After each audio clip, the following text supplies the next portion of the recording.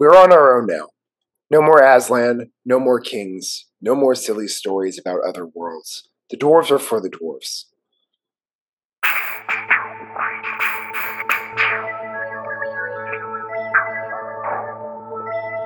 Welcome to the Chronicles of Podcast, or should I say welcome back, because Chase and I have had a nice, busy summer. But if you're new somehow, where we are doing a chapter by chapter deep dive into the Chronicles of Narnia by C.S. Lewis. I'm Kel. I'm Chase. Thank you for joining us. Just a reminder that today we are going to be talking about the seventh book in the series, The Last Battle. But general spoiler warning for the whole Narnia series, as well as a heads up that we will go on to tangents into other stories and pieces of pop culture that we enjoy. We'll do our best to give spoiler warnings along the way if there's anything too far out there. But today, we are discussing the seventh chapter of the seventh books. It's mainly about dwarves. Wait, what's this chapter about? Mainly about dwarves. Oh, I didn't get that. You want to know what the title is? It's mainly about dwarves. So you're saying this is mainly about dwarves? It's mainly about dwarves. Yeah, it's it's a little bit about PTSD, but a little bit about PTSD, but not enough. Mainly about dwarves, small font, and a little bit about PTSD. Small font. Eustace killed a guy. What? Chase, we haven't even got to the summary yet. How are these people going to know anything? No, these are breadcrumbs. These are teasers. Yeah, I don't know if a teaser. I don't know if Eustace killed a guy as a teaser. I think that's just saying something. Honestly, I would like that as a chapter title better. But Eustace killed a guy. That feels very like It's Sunny in Philadelphia. Like the gang kills a guy. I mean, I would take that little bit of tongue in cheek for C.S. Lewis. It'd be a better chapter title, but alas, Chase, would you like to give us a summary? Yeah, we'll see if this is really about dwarves. We'll see. We'll be the judge of that. I'll let you know. So yeah, if you remember, for us 3 months ago, for you 1 week ago, Tyrion had yelled out to the Calormene soldiers, and the soldiers turned around thinking he was some Calormene lord and respectfully told him that they were leading the dwarves to Calormen to work in the mines of the Tisroc, may he live forever. Tyrion then turned to the dwarves and asked them if the Tisroc had won some great battle to conquer their land and take them captive. But they responded gloomily, "No, this is Aslan's orders. He has sold us into slavery." Tyrion pulled forward Puzzle and said how they'd been deceived, and they could see the tattered lion skin pulled back behind his donkey face.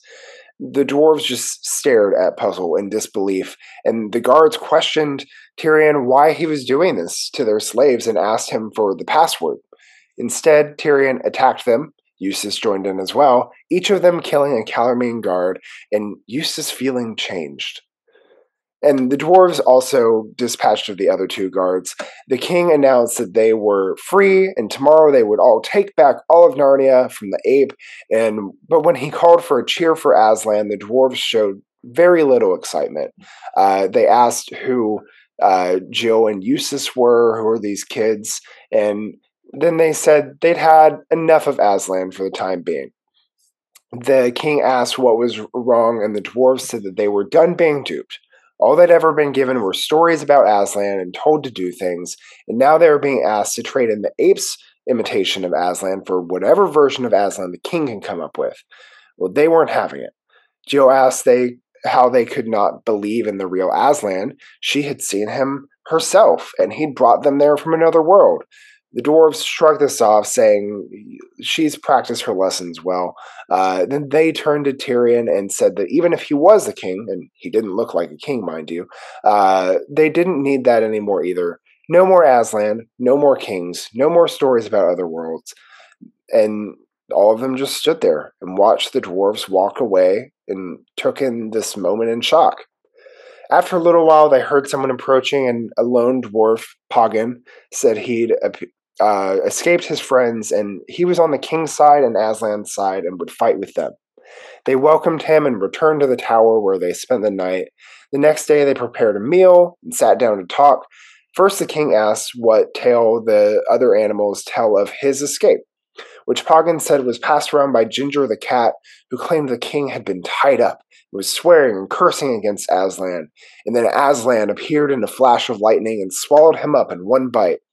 Apparently, the other animals believed this, and also the ape went along with it and used it to make sure that the rest of the beasts were even more obedient to him. Tyrion asked if Ginger was close in the ape's counsels, but apparently it was more the other way around at this point. The ape had taken to drinking pretty heavily, and now it was more Ginger and the Calormene captain calling the shots. Poggin then disclosed how in a dark place he overheard the cat and Tarkin, the Calormene captain, conspiring, and how they were both growing both weary of the ape, and also neither believed that there was either a real Tash or a real Aslan, and they determined to begin turning the other Narnians who didn't believe in Tash or Aslan to their side. As Poggin finished this story, they all noticed it had become cold, and they smelt something that smelt dead. And then they looked up, and the chapter ends. What a cliffhanger. Ugh, what a cliffhanger. It smells like dead bird in here, which What's is very that specific. smell? Looks up, fades to black. Fades to black. That's when they all died. Or is that later? Who knows? Could be any It'll happen time. at some point. It happens maybe. to all of us. If I've learned anything from Barbie, Kel, it's that it happens to all of us. You guys ever think about death? Says all of the people in Narnia. Not gonna lie, I've seen that movie 3 times already. It's been out for 18 so days. Good. It's awesome. It's really good. This is not a Barbie podcast, but God, I wish it was. It could be. This could be all about mainly Barbie. about Barbie. Yeah, mainly about Barbie. And a little bit of Ken. A surprising amount about Ken. Surprising, yeah. But only when he's on the beach playing guitar, though. So, but Chase, don't you just hate it when your heretical ape that is, slowly taking over Narnia just becomes an alcoholic? It's a bummer. It really is. And you hate to see it. When you commit your first murder, but no one stops to acknowledge it? Man, boy, do I. And that's why you keep doing it. If I had a nickel for every time that someone hasn't addressed my first murder, I'd only have one. But it's happened a surprising amount of times. For the FBI listening to this podcast. Chronicle, at least. Yes, for the FBI listening to this podcast, I have not murdered anyone. Wink, but it's kind of comedy, kind of literature podcast. It's parody, right? Satire, maybe. It's something. We're basically binge mode, but it's just significantly less people who listen. But that's okay. So Chase, I barely remembered until you gave me a great summary, and I remember now that Tyrion yells at these Calormene soldiers walking these dwarves in a column, and he's doing a great impression. He's like, "Oh man, where are you leading these dwarves?" And they're like, we're taking these mannequins, which MANIKINS. Mannequin means something else in British. Is that offensive? I don't know, man. Mannequin. It's a new word for me, and I don't do research on this podcast, so we are where we are. But it says we're taking these dwarves to Calormen, which all I can think of is we're taking the hobbits to Isengard, and that's kind of just playing in my mind now. But to work the minds of the Tisroc, may he live forever. May he live forever. May he live forever. And then Tyrion's like, man, I feel like Tyrion could easily be a great spy.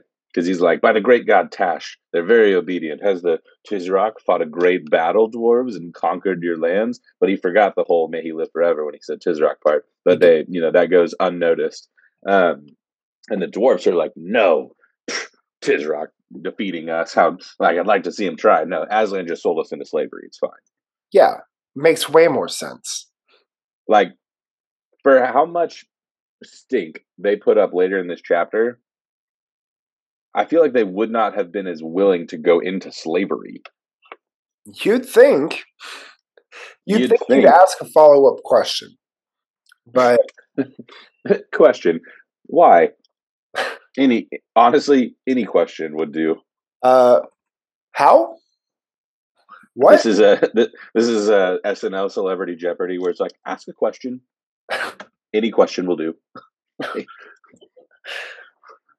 But we see that these dwarves are just like chilling, and so Tyrion is like, "Yo, y'all are just willingly going into slavery." He's like, "It's all a lie," and he's still under his like Calormene facade, and he's like, "Yo, this is all a lie. Look, here's Aslan that they've been tricking you with," and he pulls out Puzzle the donkey, and like his coat, like his lion skin mane is like falling off. All the ropes are starting to like get untidy. The donkey looks ridiculous. He's got grass coming out of his mouth, and he's just like, "It wasn't my fault. I'm not that clever. Never said I was." Like poor Puzzle.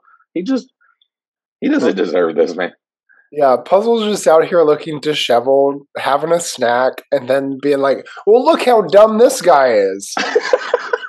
Look how stupid this guy looks. And he's like, "You're right. I do look stupid. There's no way I could do this." No bother. He's like, he's not just Eeyore. He's like just Eeyore if he kept getting made fun of for being an idiot and he had the lowest self-esteem in the world.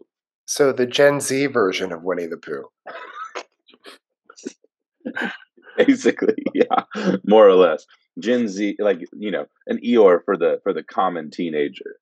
But would the Zoomers even know what Winnie the Pooh is? Would they know Eeyore? Dude, there's some man. Or is Eeyore an icon? I think about this with like any old school cartoon. I'm like, it's not like you're watching like as I remember growing up and like seeing like all the reruns from the older cartoons that obviously didn't come out when we were kids, but like Tom and Jerry, the Flintstones, like anything like that. Whatever the that Cartoon Network like old school one was. I don't even remember what the station was, but whatever ran like the Jetsons and Flintstones and Tom and Jerry, like all that stuff. Totally. It's like that's not a thing. Like, exclusively what I watched, like all through elementary school. Yeah. But I saw so much violence, Cal. So much violence. For real. I just don't think that's really like a thing anymore. And that may be for the best or it may not be. But who's to say? Weird to say. But weird to say. That's right. We're the ones that have this podcast. But all the Calormenes are like, "Bro, what are you doing? Like you're giving the slaves ideas." Hey, and don't blow up our bag. He's like, "Bro, come on now." And then they're like, "Wait a minute. Who are you?" And they're like, "Give me the password." And then, Tyrion draws his double-bladed middle fingers and he's like, "This is my password." And he's like, "The light is dawning. The lie is broken. Like, I'm Tyrion of Narnia." Which is feels like a pretty like dope moment where he's like, "I'll show you my password," and then like starts murdering people. Yeah. I feel like it's a little clunky to say the light is dawning, the lie is broken. Now guard the miscreant, for I am Tyrion of Narnia. It's just a lot of words. In the movie version, in my head, I just ignore all of his words after "this is my password," and as he drew his sword, I just picture him just drawing his sword and saying, "This is my password," and then just murking guys. That's all that I really think happens. The rest of his words mean nothing to me. They're useless, and that's my headcanon here. Yeah, I mean, I feel like that's the much more cleaned up movie-ready version of it. Now, real question is, how will Greta handle this whenever it's... Is Tyrion Knuff? I don't know if he is, honestly. Yeah, that's his journey. That's his journey. Eustace, definitely Knuff, because Eustace is just doing what he can. He's got real Alan vibes to me. Because it'll be funny when Eustace gets played by the same actor that he got played by as a kid. Except now he's just yoked. And like that'd be really funny. I would love that. You mean Adam Warlock? Yeah, Adam Warlock. I can't think of his actual name. He doesn't have one, Chase. He does not have a name. He's just the kid from Narnia, and then We're the Millers, and then now Adam Warlock. He just is who he is, man. But he's had a whole journey. I say he has Alan vibes because if you haven't seen Barbie, right? Alan just wrecks shop and like starts beating up all of these like trained fighters and these like very masculine like men. And Eustace, it says he drew his sword, rushed at the other one, but his face was deadly pale. I wouldn't blame him for that, says C.S. Lewis. And he's like, yeah, you could say he has beginner's luck, but he just started slashing wildly. I don't even know if his eyes were open. And suddenly, Chase found to his own great surprise that the Calormene lay dead at his feet. Eustace killed a guy. Sometimes you just get lucky and you murder the person you meant to and not your friends when you're swinging a sword wildly with your eyes closed. Eustace is also not like Peter and Edmund, who spent years and years in Narnia becoming soldiers. Eustace has still spent like he, how long was Dawn Treader? Maybe like a year. And in that Yeah. time frame, And like he wasn't like fencing on the boat. no, he was a dragon mostly, Yeah. and then chilling with Reepicheep. Maybe he got his bloodlust from him. But I like, mean, he dude did do has that. He did eat that guy as a dragon, but that guy he was did he, also a dragon. So but he had it coming. So we're not talking about cannibalism. We're talking yeah, about murder, Chase. this is And really he's getting a bad already rap at that point because he's been if made the a cannibal and a murderer. if the dragon's already dead. I mean, if the guy's already dead, he didn't kill him. He just ate him. But like, this is his first time actually killing someone. Yeah, which is crazy because you'd think that would have happened at some point in the arc of Silver Of the Chair, silver but it chair, really doesn't. they don't really fight anyone. They just No, they just escape. kind of keep running.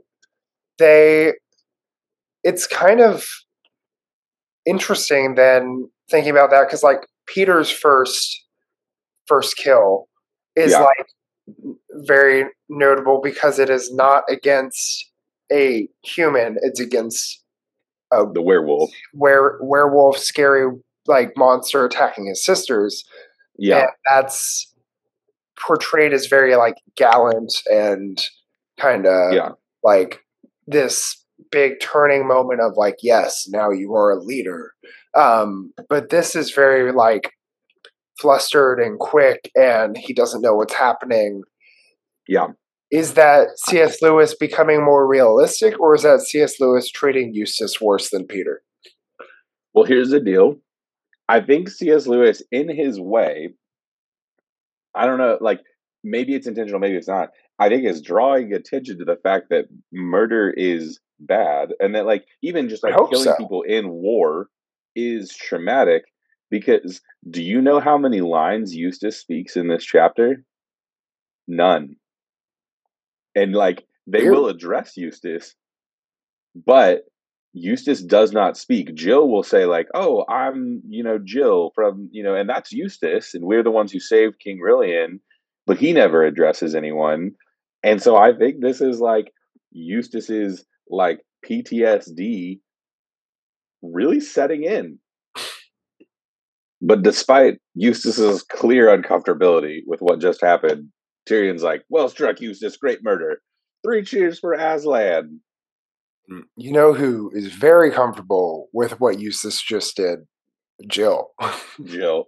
Oh boy, is she. Yeah. And Jill's and a we're gonna fan. get to Jill's like, I might be seeing Eustace in a different light now. But uh like we'll get to that in a little bit. But right now, we've got some dwarves to deconstruct over here. True. Because Yeah. Tyrion immediately is like, "Hey, how about it? 3 cheers for Aslan," and all the dwarves are like, "Nah, we're good." And Jill's like, "Don't you understand? Like, we just freed you, and the fake Aslan's got." And they're like, "Who are you?" And she's like, "I'm Jill, and that's Eustace. Remember, he killed a guy, and we Or the saved King kids from your Rilian." children's stories. And they're like, "Bruh, here's the deal.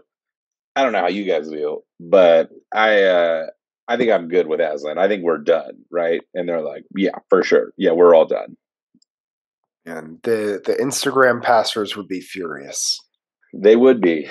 But like, here's the deal. I not to like excuse them by any means, but I get it.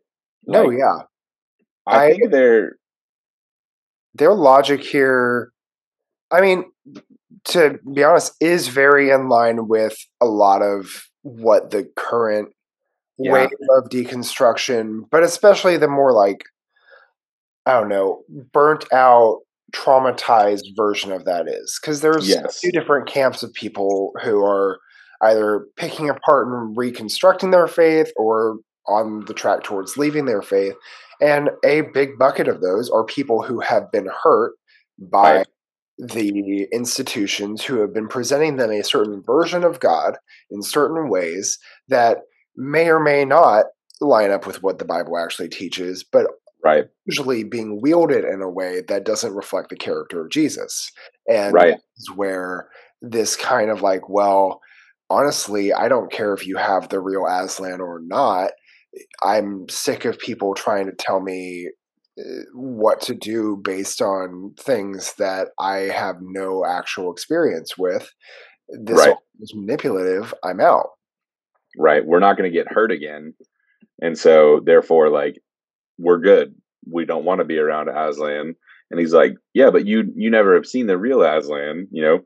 This was just the ape's imitation. And he's like, oh, like you have the real Aslan with you? Like, and they're like, no, I can't just make Aslan appear at my bidding. Dun dun dun. He's not a tame lion, Chase. And Yeah. what a poor choice of words from Tyrion. And it Like, really is the only verse that any of these people know. it is the only verse. This is This their is their John John 3:16. 3:16. Yes, and it it's unfortunate that this is the only thing he can think of in this moment because it's the same thing that was used to hurt them, to like put them into slavery. Was, oh yeah, and they tell them they're like, that's what the other people said, that he's not a tame lion. How could you expect Aslan to like act a certain way if he's not tame, right? But they miss out on the fact that he's good, right? And this is why this deconstruction metaphor is so, it's so sad in this moment with the dwarves, because you go, yeah, I get it. Like, they were literally sold into slavery on the word of Aslan, quotes, and like they they're going like, if the people that we're supposed to trust in this institution, this person that we're supposed to trust and put our faith in, like, is now putting us in slavery, and maybe it wasn't him that did it, but who's to say what is him, or is there a real him that like is actually doing this, or are people just taking advantage of a moral compass, and like are people just using this for their own good? And it's tough because obviously Tyrion and Jill and Eustace are in the camp of like, no, but we know what is true and good. We know Aslan, and Jill and Eustace have met him and have experienced him. And so they know what's true and good. So it's hard for them to go, but like, yes, but you don't understand truth. But from the dwarf's perspective, it's like, yeah, but we've been burned. And so it's tough because like they're gonna miss out on truth and goodness and life because people have taken advantage of them before. Yeah. And like it's a thing where it's like, it doesn't excuse obviously, but I get it. I understand it. And like when they're like, you know what, we don't want any more kings. And even if you are Tyrion, which you don't look like him because you have got a disguise on and all these things, we don't want a king. We don't want Aslan. We're gonna look out for ourselves. And like from now on, the dwarves are for the dwarves. And it's kind of presented as like kind of funny, because it's like, yeah, like, the dwarves are for the dwarves, but it's really like, no, this is a sad and heartbreaking moment. Yeah. And it's tough because the thing that is like mildly noted in the actual like text of the book is that like in Narnia, and this is referring to their hair color, not to their skin color, Yes. but it does stand out as an American reader. These dwarves are referred to as black dwarves, whereas there's also red dwarves, which have more red hair and they have darker hair. But it really also Yes. has that other. There's other Connotation, especially with implications to it. slavery. Yeah, and it's, I don't know. It's interesting to me because you actually don't see. this type of response from a lot of like the historic Black church and community in the South, which is a honestly good analogy for everything that you just said, but tends to be the more orthodox and continuing practice of historic Christianity in the U.S. than a lot of other traditions. We don't have to get into that. But yeah, a lot of commentaries, whether intended or unintended, by C.S. Lewis. Yeah, it's funny because I almost don't think he meant to have that level of commentary.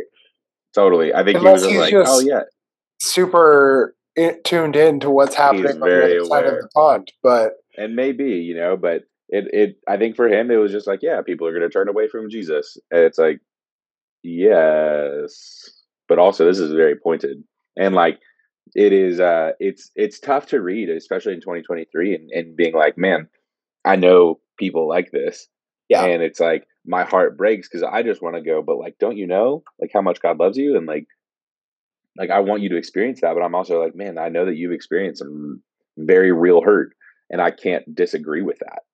And it's hard to watch, and just as it's hard to watch here, with you see the dwarves just march away, and they ride off playing their drums and going in their marching orders, and the dwarves, to my knowledge, are going to just like this is their end, more or less, where there is no like redemption, I believe, for them.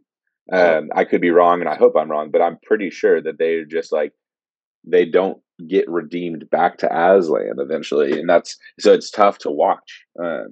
And so that aside, one more thing with that I found interesting is that the reaction of Tyrion, and I guess this is the next like page and a half. It's a very long reaction. But the reaction of Tyrion and the kids is not to try to debate me, coward. Like it's just like, oh, dejected. Yeah, they just kind of stand there and are shocked and grieved and kind of just have to accept it.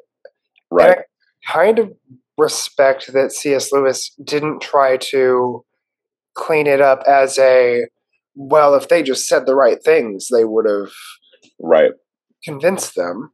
Right. And this is why I do think some of this is the case in a lot of times. I think that this is somewhat intentional because C.S. Lewis, the great apologist, like with Mere Christianity and things, and so many books to describe things where it's like, I think he also recognizes you can't in every circumstance. And like I want to go back for, sake of fun in a little bit, but at the very end of this reaction before, Poggin, is that what his name is? Yeah. Poggin like joins them.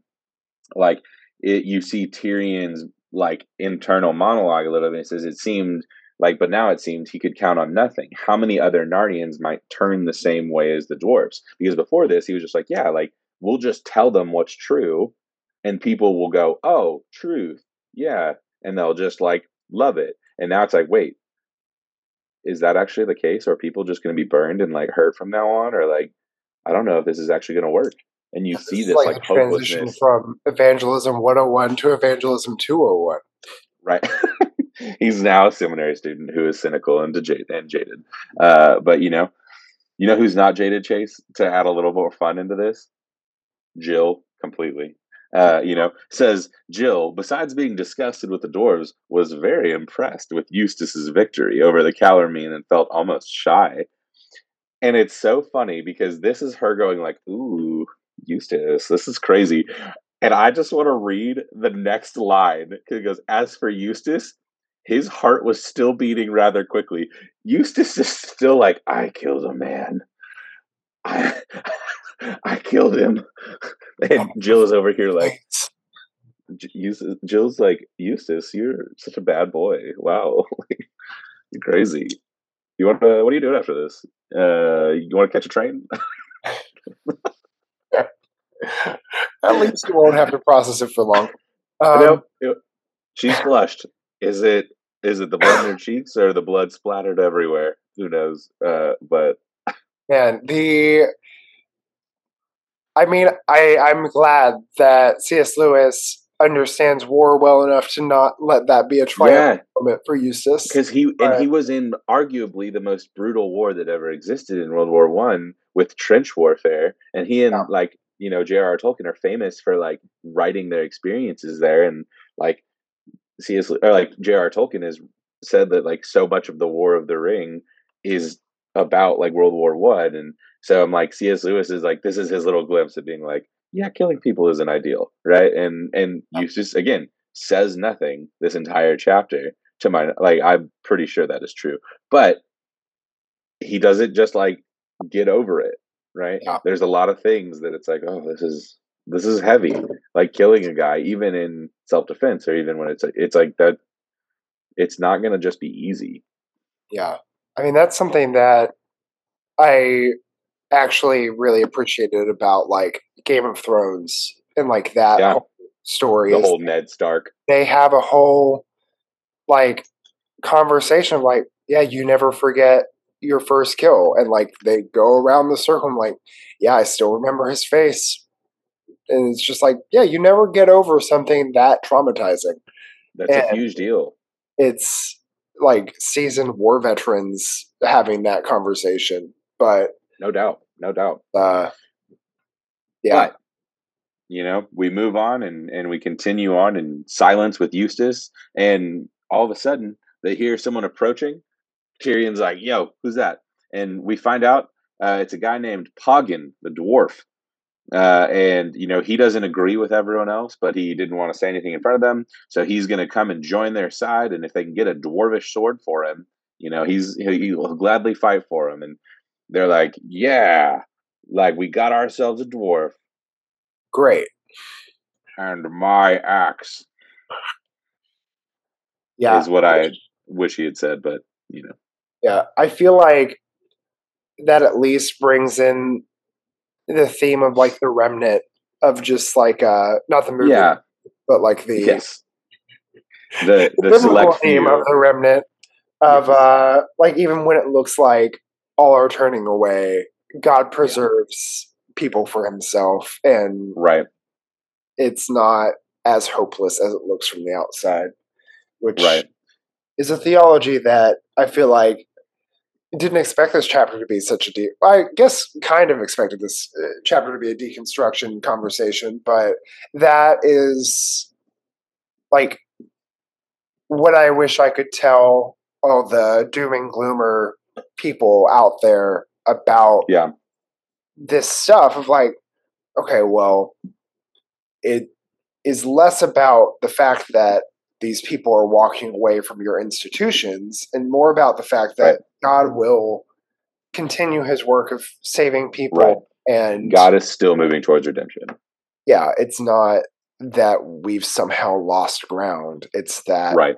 you are seeing more starkly the sin within the institutions that you thought were perfect.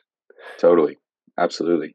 And it's I think this book is going to set us up for, especially as it continues going on, more and more conversations like this, whether it's about deconstruction or just about like heavy topics in general.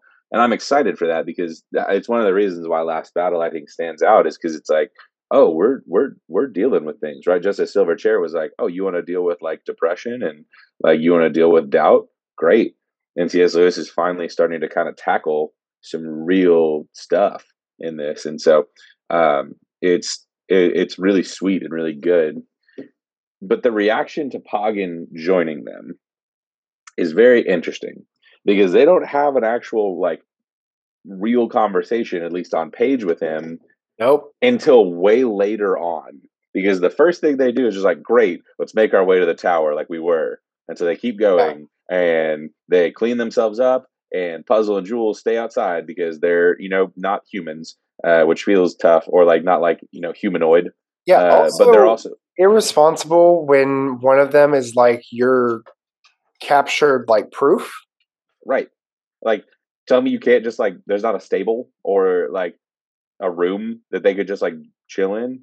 Like, Yeah. I don't know, Just let but them into whatever. the house. I mean, it's Just let, already going to smell bad later, so you might as well just go ahead and embrace it. right. You just do what you do, but whatever. And like, it turns out, says like there's a whole lot of like after a whole lot of lots of stuff, then there's a whole lot of like whatever and like nothingness. And just like, Like okay, 2 pages cooking.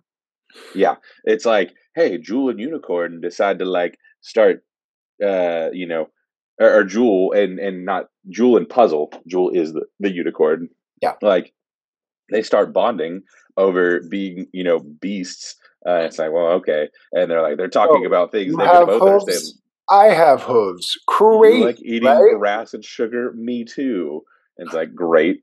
And then again, they give one little small point of importance to Eustace in his, you know, trauma that he's experienced. And he's like, Tyrion then expected, you know, Eustace's sword, found that Eustace had put it back in the sheath, all messy from the killing the Calormene. Say that it's covered in blood, you coward, right? Like, but it's like he put it in a sheet and then he was scolded for that and made to clean and polish it. And C.S. Lewis is going to do nothing if he is not going to make sure that you know how to properly, you know, take care and clean your sword from all the blood that you just shed.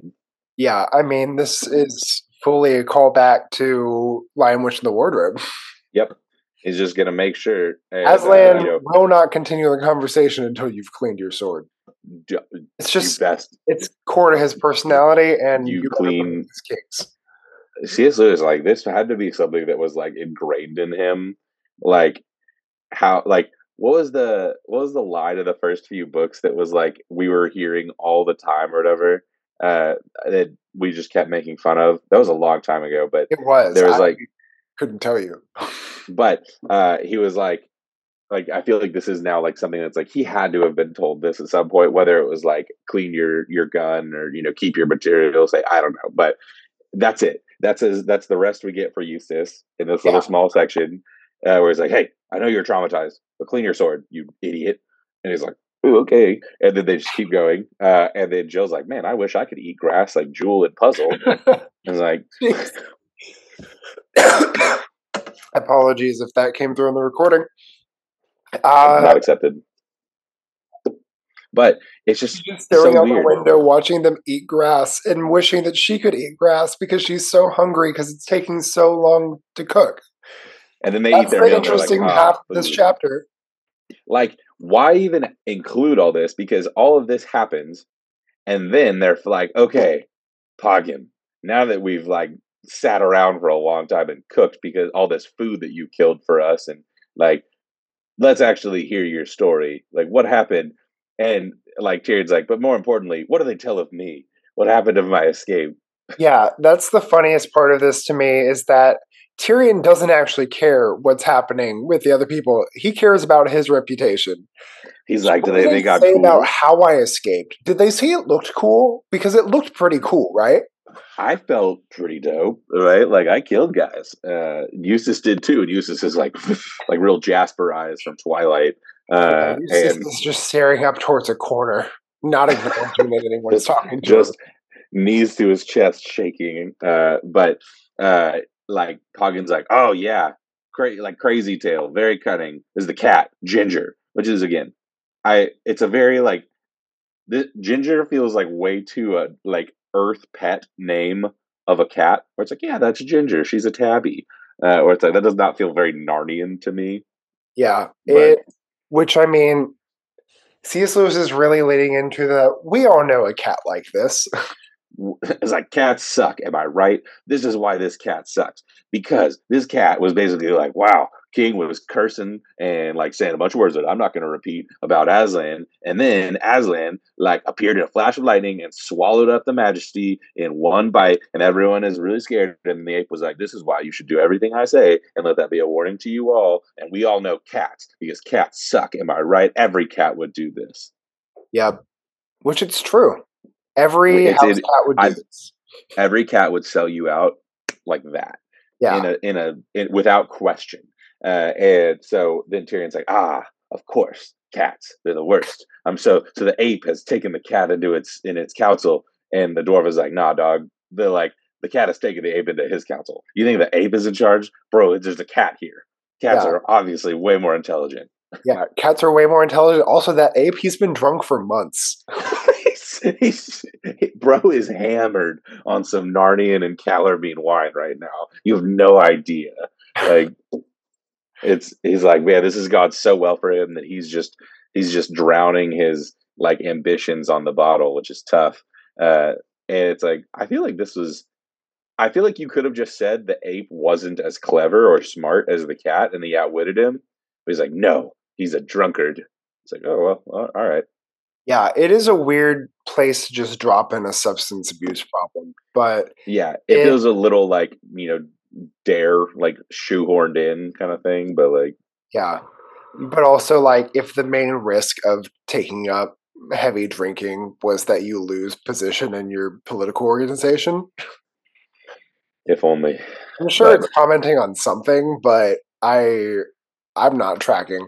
C.S. Um, Lewis is just making sure that the kids know that they shouldn't start drinking, even though he has definitely encouraged juvenile drinking throughout these books. yeah, well, I mean, to be honest, it feels like it's probably referring to a specific like British politician from the 50s, and I couldn't tell you which one. Now So I want to know if there was a British politician in the 50s known as the Ape. I've gotta rewatch The Crown real quick and look out for that. Is this Churchill? Is this There's no way. Can't be Winston. Yeah, I mean, that feels like something that C.S. Lewis would do, though. It Yeah, does for sure. But it does bring back around the thing that was kind of seeded a few chapters ago of this yeah, cat's response to the the, Calormene. the ape's whole like setting up the Calormenes to be on their side, like when Tyrion was there and when they were having their whole council, like Definitely. they had this whole interaction of the Calormene, the Tarkin, being like, "Yes, Aslan is no more or no less than Tash," and Right. you just have this one little moment where the cat's eyes light up and like, "Oh, I think I see what you mean," and then it's just left there, and then 5 chapters pass, and here we are. Um, Right. this is where it comes back around, where not only does Poggin have the report of the popular story, but also Yes.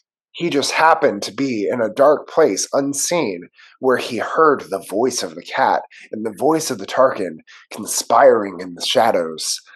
It's Right. This is a moment. I'm glad we hear this, but I wish that we had heard this from like the perspective of Tyrion as he was tied up, or from the perspective of like Puzzle as he was like locked up, or something. Like I don't like that it was just this random guy that happened to be there.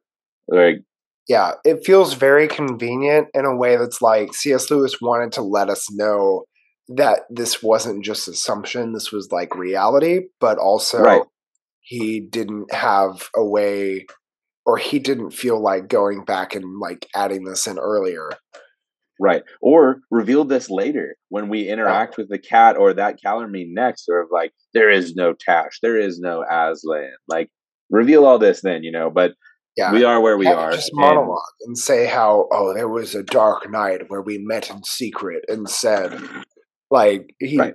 yeah, But instead, we are where we are, and like the cat's like, "What did you mean when you said this?" And the cowman's like, "I think you know what I meant." And it's like, "Ah, good," as in there is no God, right? And he's like, "Of course, every enlightened person knows that." Definitely not a commentary on society as a whole, yeah, uh, but like they're like, "Sweet." So we're on the same page. Good. And then the cat's like, you get a little tired of the ape. And he's like, oh my God, yes, he's the worst. But we got to make so use of him for annoying. now. So annoying.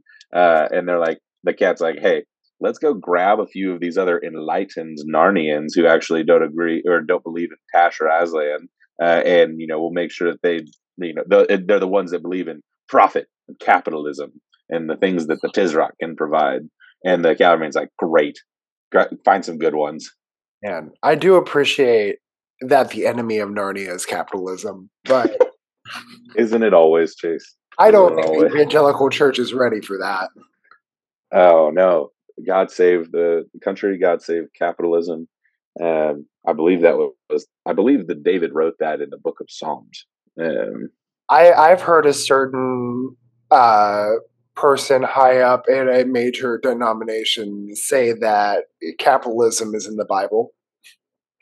And If you read scripture, like, not this is not me advocating for any political things, because obviously the world does not work in ideals, but like in an ideal sense, I don't know if this is a hot take. Like, if I'm about to, receive backlash from this, like Acts 2 sounds a whole lot like communism and like, you know, early church, but in an ideal sense, right? But people are greedy, and so it, never works out in the real sense. But yeah, like, it's fully. I mean, the ideal of the new creation is God as king and his people living fully off of the generosity of his gracious yeah, resources. right, And work being a good choice and participation, not a labor that is necessary for survival, right, because we're all provided for by the good, the right. gracious We have provision of we the have Lord. everything we need in the Lord. Yeah, But no, again, it's that's new creation, not sinful reality. And correct. but yeah, it is funny. We don't have to sit on this any longer because we will get ourselves into a corner.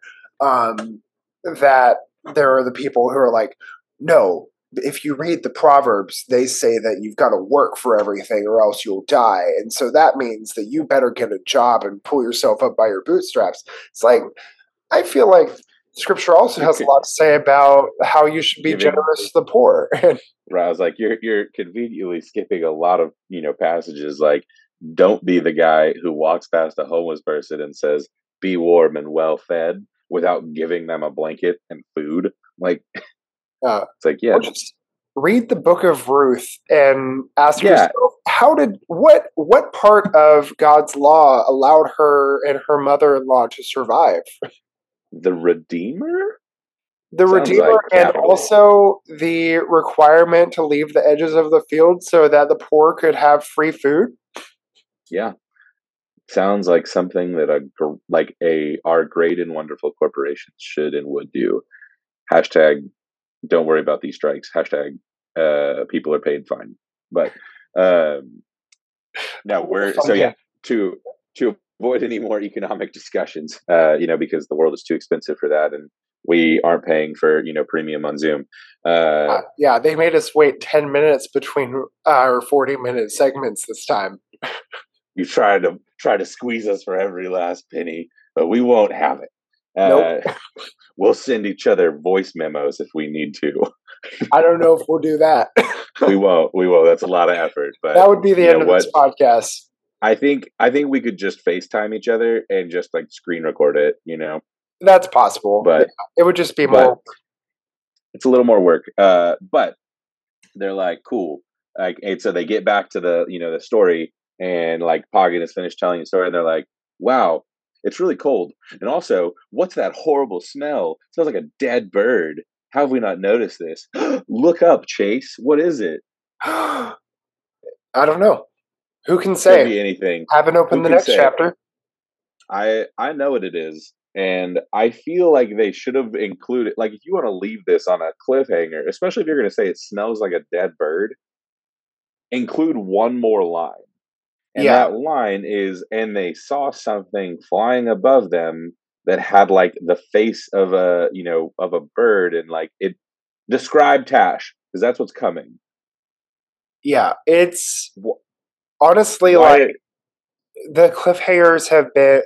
This book has been fairly interesting so far. The Yeah, cliffhangers have been very annoying because they're all like this of like, yeah, and then they bent down to pick up a rock, and that's yeah. just where the chapter ends. Like it's just not. Like, move in this is different, but because we're not doing a further up and further in today, I just want to include the last section, or the first section of the next chapter, briefly, because it says like, they like, when they see this thing, it was roughly the shape of a man, but it had the head of a bird. It's some bird of prey with a cruel curved beak. It had four arms which held high above its head. Like, end with this. End with this description. Don't start a chapter with this description, end it with this description. Yeah. And that's a cliffhanger. End the chapter with the villain bursting and it's like, "Can't I, Potter?" And yes.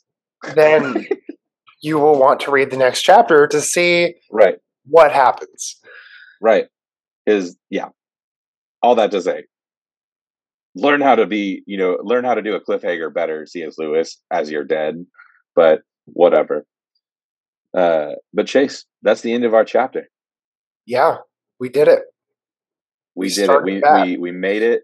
We started. We are here, and we will definitely continue to make podcasts at intervals. Yeah, at some point. It's funny because I have not updated our Instagram since I created it to say anything other than episodes released on Saturdays. I think you should just release like a Michael Jordan, like coming back from retirement-esque thing. It just says we're back, and it's us at a press conference. But what else? Yeah, it's I'm just gonna I'm gonna black out our whole Instagram feed and then just post a picture of Tash, and may he live forever. May he live forever.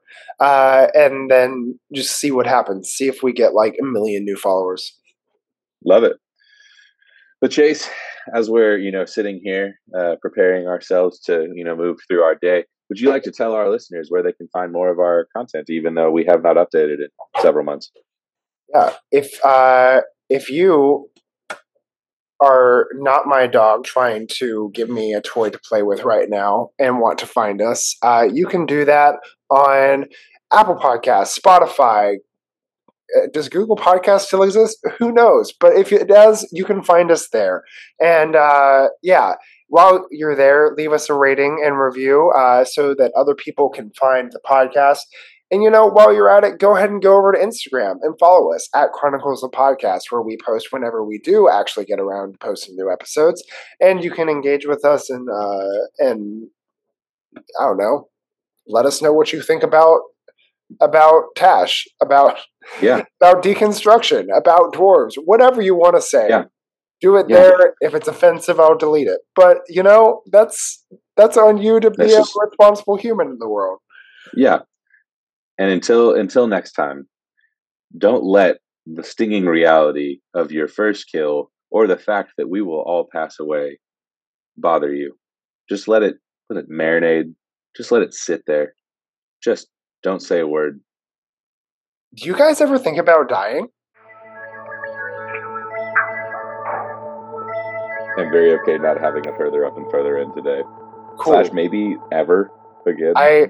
We don't have to have that at the end of the last section of this book. I feel like we're just there, listening is not in it for that anymore. Like the further up and further in, eventually we're going to get further up and further in this book. So like, I feel like, we're fine. Yeah. We're just saving it. We're letting it build up. Yeah.